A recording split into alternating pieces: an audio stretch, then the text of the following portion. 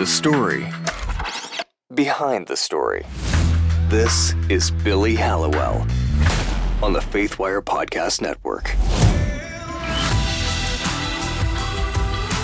Hey guys, Billy Hallowell here. So I got to talk to you guys about something that drives me crazy. It's this claim among so many people in society, this sort of shoulder-shrugging claim that kids are just going to have sex anyway.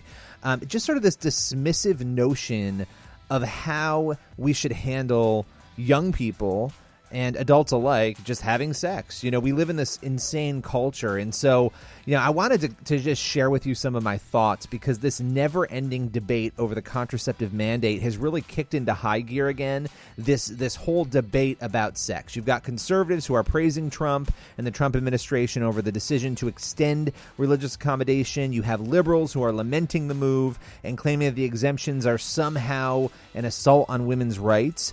And look, the issue is far more complex than the critics are willing to admit. There are religious organizations in this country with deep theological roots, and they don't want to be forced to pay for birth control. They don't believe in it. They think it's wrong.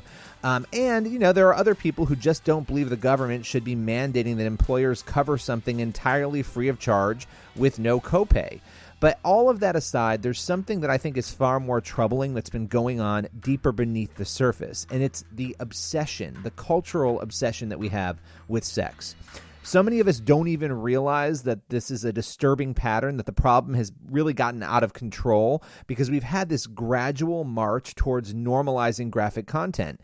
It's permeated our hearts, it's permeated our minds, and it's in our movies, our TV, our entertainment. They are so dominated by overtly sexual scenes and messages that, you know, it's just a norm for us now to expect that people can, will, and should just go out and have sex and do whatever they want before the confines of marriage, right? That's what Hollywood shows us. It incessantly, obsessively shows us that we should go out there and just have fun with whomever we want. Somehow in this strange and twisted culture, though, we've really tricked ourselves into believing something, into believing that sex is an emotionless act that is just available to us at our every whim. And why wouldn't we think that way, right? Again, TV, movies, Hollywood, they make sex such a focal point. They overlook or ignore the powerful emotional and spiritual depths that come along with it. And so this is something, you know, I've been pretty passionate about. I covered this in my book, Fault Line, How a Seismic Shift in Culture is Threatening Free Speech and Shaping the Next Generation. Go out and get it. It's on Amazon. But that book, I talked a lot about this. And you know, when I walked away from covering the book and writing the book, I said to myself, the statistics do not lie. Okay, they don't lie. Just as the content has devolved and gotten more sexual in Hollywood, there's been a troubling trend of moral acceptance for premarital sex. Gallup found this year that 69%, that's 7 in 10 Americans, now believe that sex between an unmarried man and woman is morally acceptable. That's pretty stunning because that same proportion back in 2001 was just 53%. So there's been a steady rise in Hollywood pushing increasingly sexualized subject matter and also an increase in those saying that it's, quote, morally acceptable for people to just have sex. Meanwhile, certain factions in American society, again, they love to proclaim that pushing abstinence and encouraging young people to hold off on having sex is essentially fruitless. Kids and teens are going to have sex anyway. That is the strange proclamation that seems to emerge amid the discussions over this topic. It's really, again, it's a shoulder shrug as people resort to essentially waving a white flag of surrender. And who can blame the adults? They too, just like everybody else, the kids, the young adults, are being hammered with the same messages about sex. And adults too. You know, we only talk about kids in this debate, but adults are also indoctrinated in similar ways. And if you don't believe me, I've got plenty of evidence of this. I covered it again in Fault Line, but I could tell you that a 2014 Annenberg Policy Center study found that adults actually become less aware of the dangers of sexual and violent themes in content the more that they themselves are exposed to them. So that translates into some parents maybe letting their kids watch things they shouldn't watch because they're no longer realizing what the dangers are. So let's just get back, though, to that whole pesky, they're going to have sex anyway argument.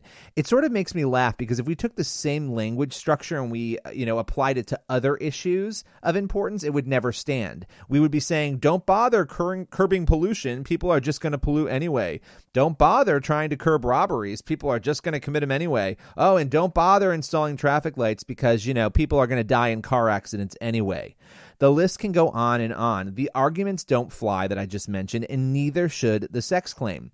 Look, we're a culture that seems less concerned with the context and the consequences of sex and way more driven these days by our own collective quest, because we've been desensitized, to pursue pure enjoyment. We ignore self-restraint, the value of self-worth, and the damaging emotional and spiritual elements that really come when we remove health barriers, right? This is about health. It's not just a spiritual thing, but we can talk about that in a little bit. Without a doubt, the more frequently, though, people are having sex with multiple partners, and this is just common sense, the wider the potential is for STDs, for pregnancy, and other things. Now, again, common sense, and again, I haven't even gotten into the spiritual argument. So you don't have to be a Christian to think these things, to think, maybe it's better for people not to sleep around with everybody, right? Now, the over-the-top reaction to the contraceptive debate, and I think this is really interesting, it's complex, right? But it offers us a lens into our culture's obsession with sex, as well as the whopping reality of the depths of our collective cluelessness.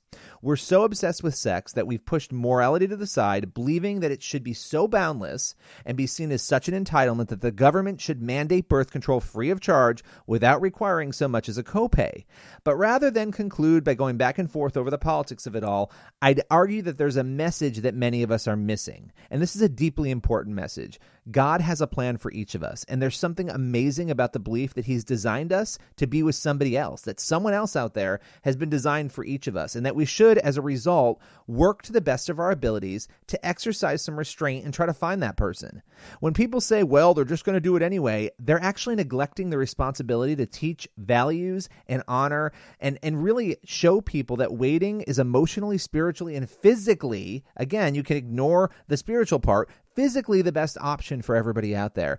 Look, it's a tough culture, and a lot of young people will indeed have sex, but that's not a reason for surrender. Truth doesn't change. Culture does, what we want does, our whims change, but truth doesn't. And the Bible makes it pretty clear on the sex front, right? In 1 Corinthians 7:2, it says, "But since sexual immorality is occurring, each man should have sexual relations with his own wife, and each woman with her husband."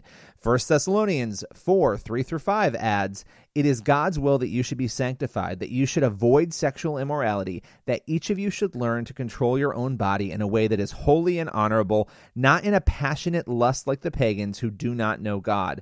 Even if we can't single-handedly fix Hollywood and our culture, we can change how we each look at sexual ethics. Let's be better. Find out more about this by grabbing a copy of Fault Line, and be sure to go over to faithwire.com for more news and views on faith, culture, politics, and so much more.